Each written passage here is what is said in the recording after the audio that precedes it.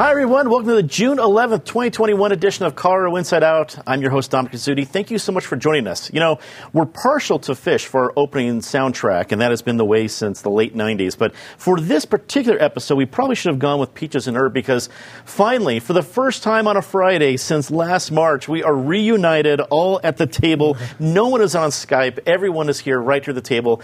And I cannot tell you how personally excited I am to see everybody. As we've said, as everyone's walked in, see everybody in three dimensions. So, well, you don't get the opportunity for three dimensions here. I do, and it's a wonderful feeling. So it's going to be a great program, and thank you so much for joining us. After months of high-stakes debates, the 2021 Colorado legislative session has come to an end with significant changes ahead for Colorado. Highlights included the new $5.3 billion transportation bill based on new fees, a highly amended greenhouse gas bill, and a law in which first responders can only administer ketamine after getting the permission from the EMS director, a bill inspired by the controversial death of Elijah McClain. Patty Calhoun for Westword, a whole lot to cover here. We'll eventually talk about the legislature in a couple rounds here, but what are some of the things that stood out to you now as this 2021 session is now in the books? Well, let me take the Elijah McClain response. It's great that the legislature took this action, but it would be nicer if we got the results of the other investigations into his death, if we knew anything about that, and if anyone had ever been punished for what happened to Elijah McClain. So unlike the legislative session, which is over, the Elijah McClain case is not. It's great to see Marianne here alive because, wow, what a pace the last few days of the legislature.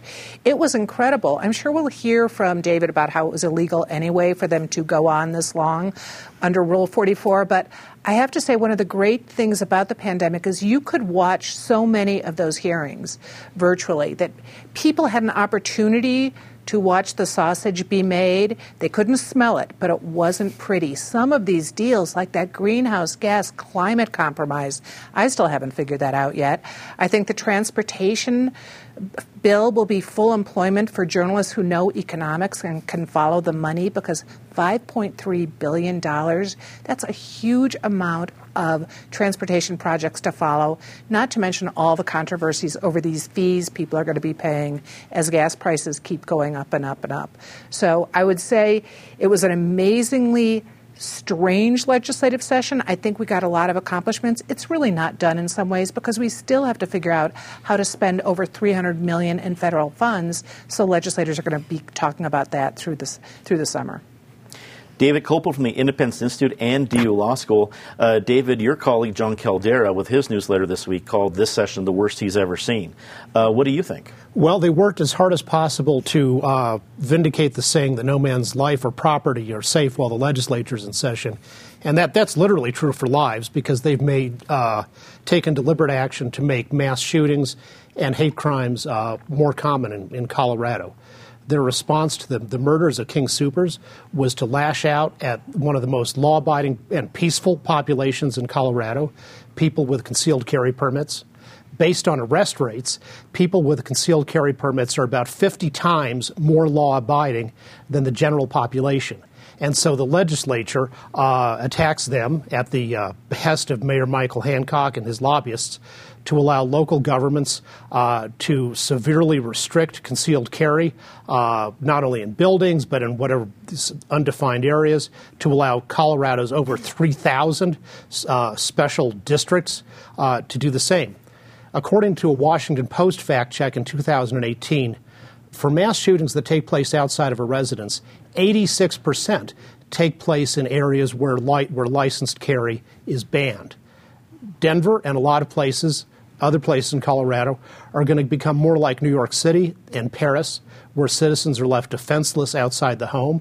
And as a result, Jews and Asians are attacked there with impunity, and now that's going to be green-lighted in Colorado, too. Natasha Gardner, freelance journalist and our relative optimist here at the table. So it's we have a lot of different voices here available. Natasha, as you look at this session, a whole lot of headlines came out of it. That enormous transportation bill was just one of many things on a broad progressive agenda. What stood out to you? What do you think will all of us be talking about in the months ahead? Well, that's what I was going to ask. Is it too early to think ahead, to think about what's going to happen next year? And I think the first place to start start with that is to look at the cutting room floor. I think that happens in any session. You look at what was amended, what was changed, what nearly got through a committee but didn't quite. Some of those negotiations start happening very early on. So while I would encourage everyone to take a little bit of break this summer, I'm sure there's some people who are already getting to work. In particular, I think there are some ideas in the transportation bill that might come back. And in the final moments here, some of the conversations about criminal justice reform, especially relating to arrests and bonds and how that impacts our jail population, that conversation feels unfinished. So I would be shocked if that doesn't come back in some form next year. Marianne Goodland, Chief State House reporter at Colorado Politics. And I will share this with our audience. I didn't know this until we chatted right before the show, but the reporter who has the longest tenure at the Capitol, if you're looking for someone who knows the most institutional knowledge, we have the great opportunity to have her right at this table, literally at the table, which we have not been able to say for a long time. Marianne, you covered the whole thing. You saw all of the wackiness that happened. What do we need to know about what happened? First of all, I'm the longest female reporter. There's been guys who've been down there longer, but I'm the longest female reporter. What we saw in bills like transportation and the Colorado It's Not a Public Option bill are measures passed in a non-election year that don't go into effect until the next non-election year or sometimes later. And Republicans are eager to point out that this was deliberate. These bills don't go into effect until after November of 2022. So you're not going to know exactly whether they worked out, whether you're going to get cheaper health insurance, or whether your roads and bridges and your asphalt's going to get fixed. This was the Democrats' dream legislative session. They got almost everything that was on their Christmas list. But given that these things don't go into, so many of these major bills don't go into effect until later, it's sort of unknown whether what you've got under the Christmas tree is a gift or coal in your stocking. On the good side, they did get about $800 million in one-time only money through these the Colorado stimulus package. The Colorado Recovery Plan was what the governor called it. And that's going to continue to help people navigate through the economic impacts of the recession and the pandemic recession on areas such as affordable housing and childcare and small businesses. The biggest turkey to me of the session was a bill to increase teacher salaries. As you know, that's not the purview of the legislature, that's a purview of school districts. But they passed a bill anyway to help school districts with improving teacher pay. And guess how much money they put into it? Zero. So this is just PR fluff as far as I was concerned. Biggest turkey of the year. I think we've just invented a great special episode of Colorado Inside Out, although we'll probably need a few hours for it. But well done, Marianne. Divided Colorado House GOP came to an agreement to retain State House Minority Leader Hugh McKean in his role. 15 of 23 representatives voted against a vote of no confidence. Those voting no confidence claim McKean had lacked leadership through the legislative session. Those opposed to the vote say McKean did an adequate job compromising with the Democrats despite significant challenges. David, I guess I wasn't surprised to see frustrated lawmakers right after this kind of a session. As we've been talking about, if Democrats run the score up on you, I could see House GOP folks being upset. I was a little surprised to see how much of the dirty laundry was aired in public. You usually do this behind closed doors, not with so many cameras available. Now that we see it at least settle a little bit, what is your takeaway from the events we saw? Well, our open meetings law means when the Republican caucus assembles, the press has to be notified and there. McKean made a careless error when he was voting on a bill that passed, which says if you were ever arrested for a crime and there's no record of a conviction, you'll be prohibited for the rest of your life from ever purchasing a firearm. It kind of shows the lie about the Democrats who claim they're for criminal justice reform, to lose your fundamental rights based on an arrest, not a conviction. And he intended to vote against it. He was looking at his computer, voted the wrong way, immediately noticed his error. The Democratic leadership wouldn't let it be corrected. So Dudley Brown of Rocky Mountain Gun Owners turns around and starts sending out this email saying no confidence in him, not explaining that it was a careless error and that was a serious mistake on his part, but that it was unintentional. And likewise, mischaracterizing his vote on another gun bill, the Colorado State Shooting Association, which is actually a real pro-gun lobby that has actually passed legislation in Colorado, unlike Dudley Brown, who over 3 decades hasn't gotten a single bill through the legislature. They came to his defense, and I think the caucus reasonably said, everybody makes mistakes, don't do that again, but that wasn't an intentional misdeed. Natasha, there's a lot of political intrigue here, but I did think it was, whether he, I'm going to assume that he planned it, but a masterstroke by McKean by saying, okay, do the vote now. Everyone's right here, make the vote, stand up and let me know what's going on. And there was a lot of hustle and bustle, but in the end, he came away with it. What did you take away from the events that we saw? Well, I think that's a really great point. It's take a stock of the moment, and before we have all this time off and people spend their time speculating and thinking and figuring out what the next steps are, let's just agree that we're all on the same page here. What's interesting for me is that this is truly a Colorado issue, but it's also a reflection of turmoil that's happening on a national level in the GOP, and we're just seeing it play out within the state itself. I think, it's good to sort of lay the groundwork of where are we at right now, but that's what the GOP really has to spend the next few months figuring out is what are we doing here? What works in Colorado for voters? And I think that they had some small successes during this session, where they didn't have a lot of power or control to be able to do that, but in particular looking at fiscal issues. So the question for me is now, will the Republican Party in Colorado really double down on those moments and code Colorado voters with the things that they've been known for in the past, giving them control of their taxes, giving them visibility that they want in the government, being a watchdog of a mainly Democratic-controlled state? Will the GOP really be able to capture that and gain some momentum? This might have been the start of building some groundwork for that to happen, but there's still a lot of division. Marianne, we talked about all the reporters having access to this. You're one of them. You know the story, and you know how it has evolved. What do we need to know? For one, Hugh McKean won a 2/3 vote of support from his caucus. He also got a strong endorsement from Christy Burton Brown, the chair of the state GOP, in a statement that she issued yesterday that had 15 of the 16 lawmakers who voted to back McKean included in that statement. And it was ostensibly about the Second Amendment, but you read between the lines. This was very clearly a statement of support of Hugh McKean. The other thing that you need to kind of watch out for is, does Rocky Mountain gun owners still continue to have the influence that they have enjoyed within the Republican caucus? That vote on Tuesday says to me no. And in talking to some Republican operatives since the vote, there's this hope that they will kind of take their chips and fade away a little bit. But you still have that segment of the caucus that's led by people like Dave Williams and Patrick Neville and Ron Hanks, who actually advanced the no confidence vote, who are going to likely continue to try and undermine the leadership in the House GOP, and that doesn't help the GOP going into an election year. Patty, do we see a microcosm of what the Colorado GOP is facing this year? Yes, you do. I mean, first of all, who wants to be a GOP leader right now if you have some of these other people you have to deal with? It is a party in a lot of trouble if they're going to win back more Coloradans. And there's certainly plenty of unaffiliated Coloradans, so a good candidate in either party can sway things with the unaffiliated bloc. But the no confidence vote, I have to say, let's give a no common sense vote to Ron Hanks, who was at the Capitol on January 6th, and after the legislature was done here, decided to go down to Arizona and help with the really important investigation of voting down there. Well, as the session ended, another conflict amongst lawmakers revolved around property taxes. Legislators passed a bill that would lower property tax rates for apartments, single-family homes, agriculture, and renewable energy projects for 2 years.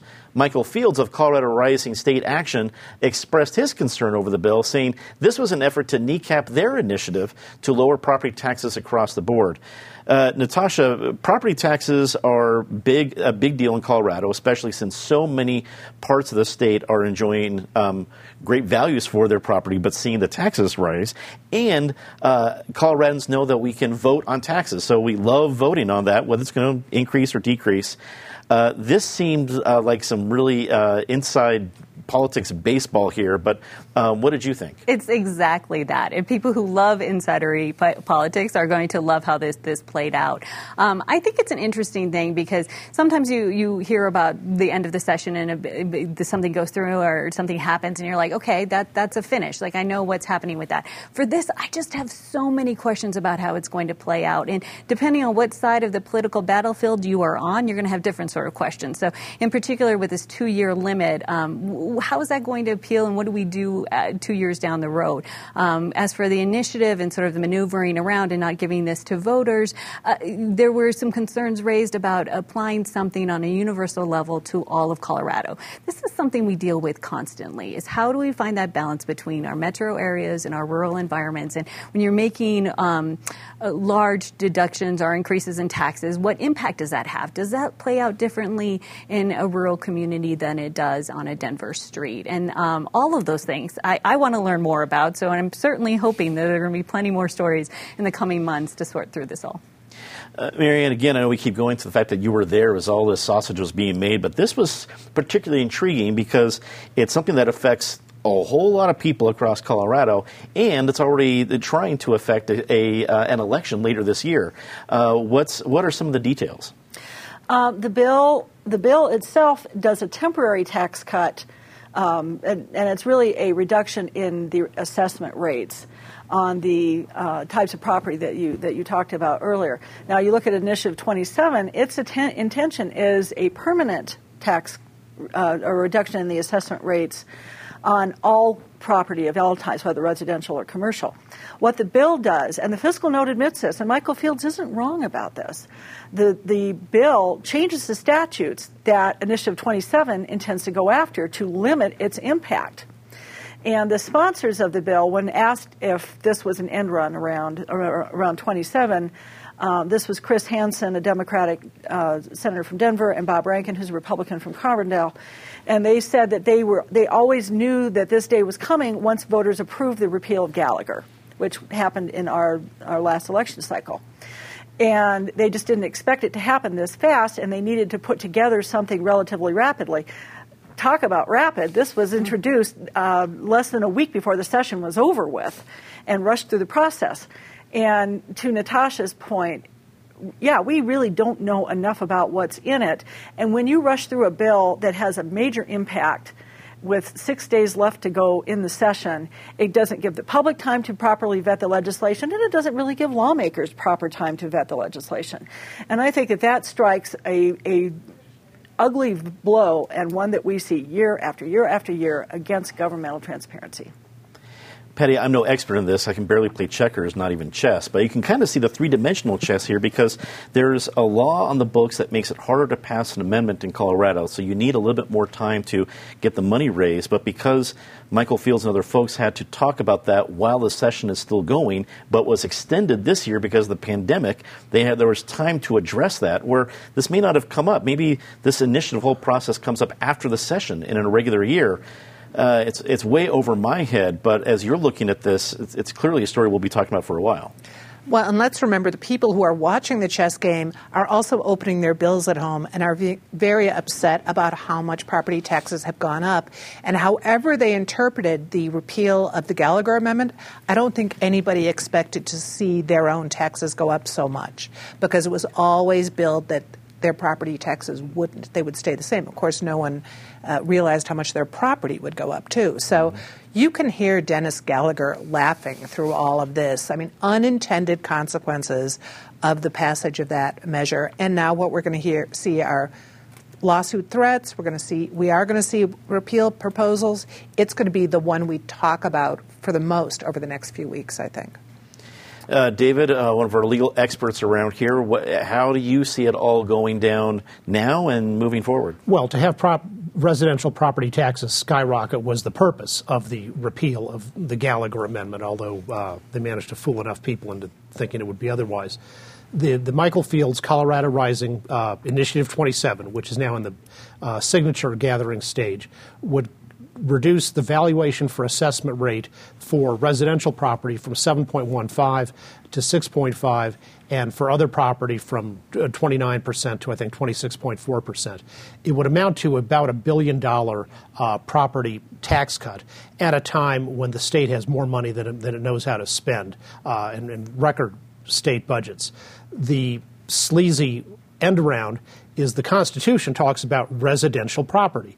And the bill says, residential property, that doesn't include all the property where people reside. That's only going to include a subset of it, as if they can change the Constitution by enacting a statute. And so it turns about a $100 billion tax cut into something about a tenth the size of that. Let's get a very quick take on this last one. While restaurants are now allowed 100% capacity with social distancing, they're still facing challenges with COVID restrictions. Smaller restaurants are finding it hard to enforce 6 feet distancing, and many establishments are faced with aggression when enforcing the use of masks. Marianne, your quick take on this one. We keep evolving into this whole opening, but there's still bumps. There are, but the good part is that we're now at the point where city and county mask mandates are disappearing faster than Joey Bunch's gumbo. There are I love that. More than a dozen counties now are at 70% vaccination rates among their adults. So let's hope that we're getting to the end of this and that businesses can return to normal operations and what's normal for them. Patty, the last bumps before normal? No, the big bump is trying to get people to work in the restaurants, and that is the major thing restaurants are facing now. David, restaurants, some are trying to recover from devastation. Some are busier than they've ever been before because they have takeout and in-person. How do we solve this? Connecticut, Mississippi, and Texas repealed all of their lockdown restrictions. Months ago, people predicted catastrophe. It didn't happen. Those states are doing great. It's long past time for Colorado to follow suit. Natasha, wrap it up for us. One of the things I'm interested to see is what we do with all the outdoor spaces. We made a lot of changes in the last year. Some of them are great. Some of those patios are wonderful. Some of those spaces have helped those businesses stay alive. What are we going to do with them next year? Good point. Let's get to our very favorite part of the show, Disgrace of the Week. As always, Ms. Calhoun, please start us off. I am afraid we're going to be talking about the Tay Anderson mess for months and months and months. We learned yesterday from the DPS board that it signed a letter, everyone but Tay Anderson, that the investigation will be done maybe by the end of the summer. What is taking so long? It would seem, I know it doesn't sound like any victims have come forward to the Denver police, but still, at this point, they could maybe move a little faster because that DPS board now is completely hamstrung. David. Adam Donovan, deputy sports editor of the Boulder Daily Camera and other regional papers, not only for a journalistic disgrace of the last month, but already a finalist for Disgraceful Journalist of the Year in Colorado, wrote the story about a baseball coach at Boulder High. And during practice, one of the players had this, music device that was playing this harsh music with all these ethnic and racial slurs in it. He goes over, makes them turn it off, and says, I don't want to hear language like so-and-so and so-and-so. And so one of the parents of one of the players complains to Boulder High School that, he said these bad words, even though it was in the context of stop playing this music with all these bad words. So Donovan writes this story about baseball coach under investigation for using ethnic slurs in front of players without any of the context. He claims he says he's been a reporter for 18 years. So that kind of basic incompetence isn't incompetence, it's active malice. Natasha. I'm going to do a preemptive disgrace of the week. We're already hearing about our first sort of wildfire of the season. There's an extreme fire danger that's been released as well. So despite all the rain we've gotten, despite how beautiful our gardens and grass looked, at least until we got this 90-degree weather, let's still remember that the western United States is very, very dry this year. Please, please, please be careful when you're in the high country.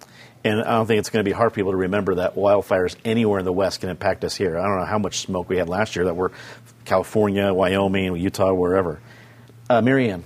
I'm going to the ledge because that's where I've spent the last 5 months of my life.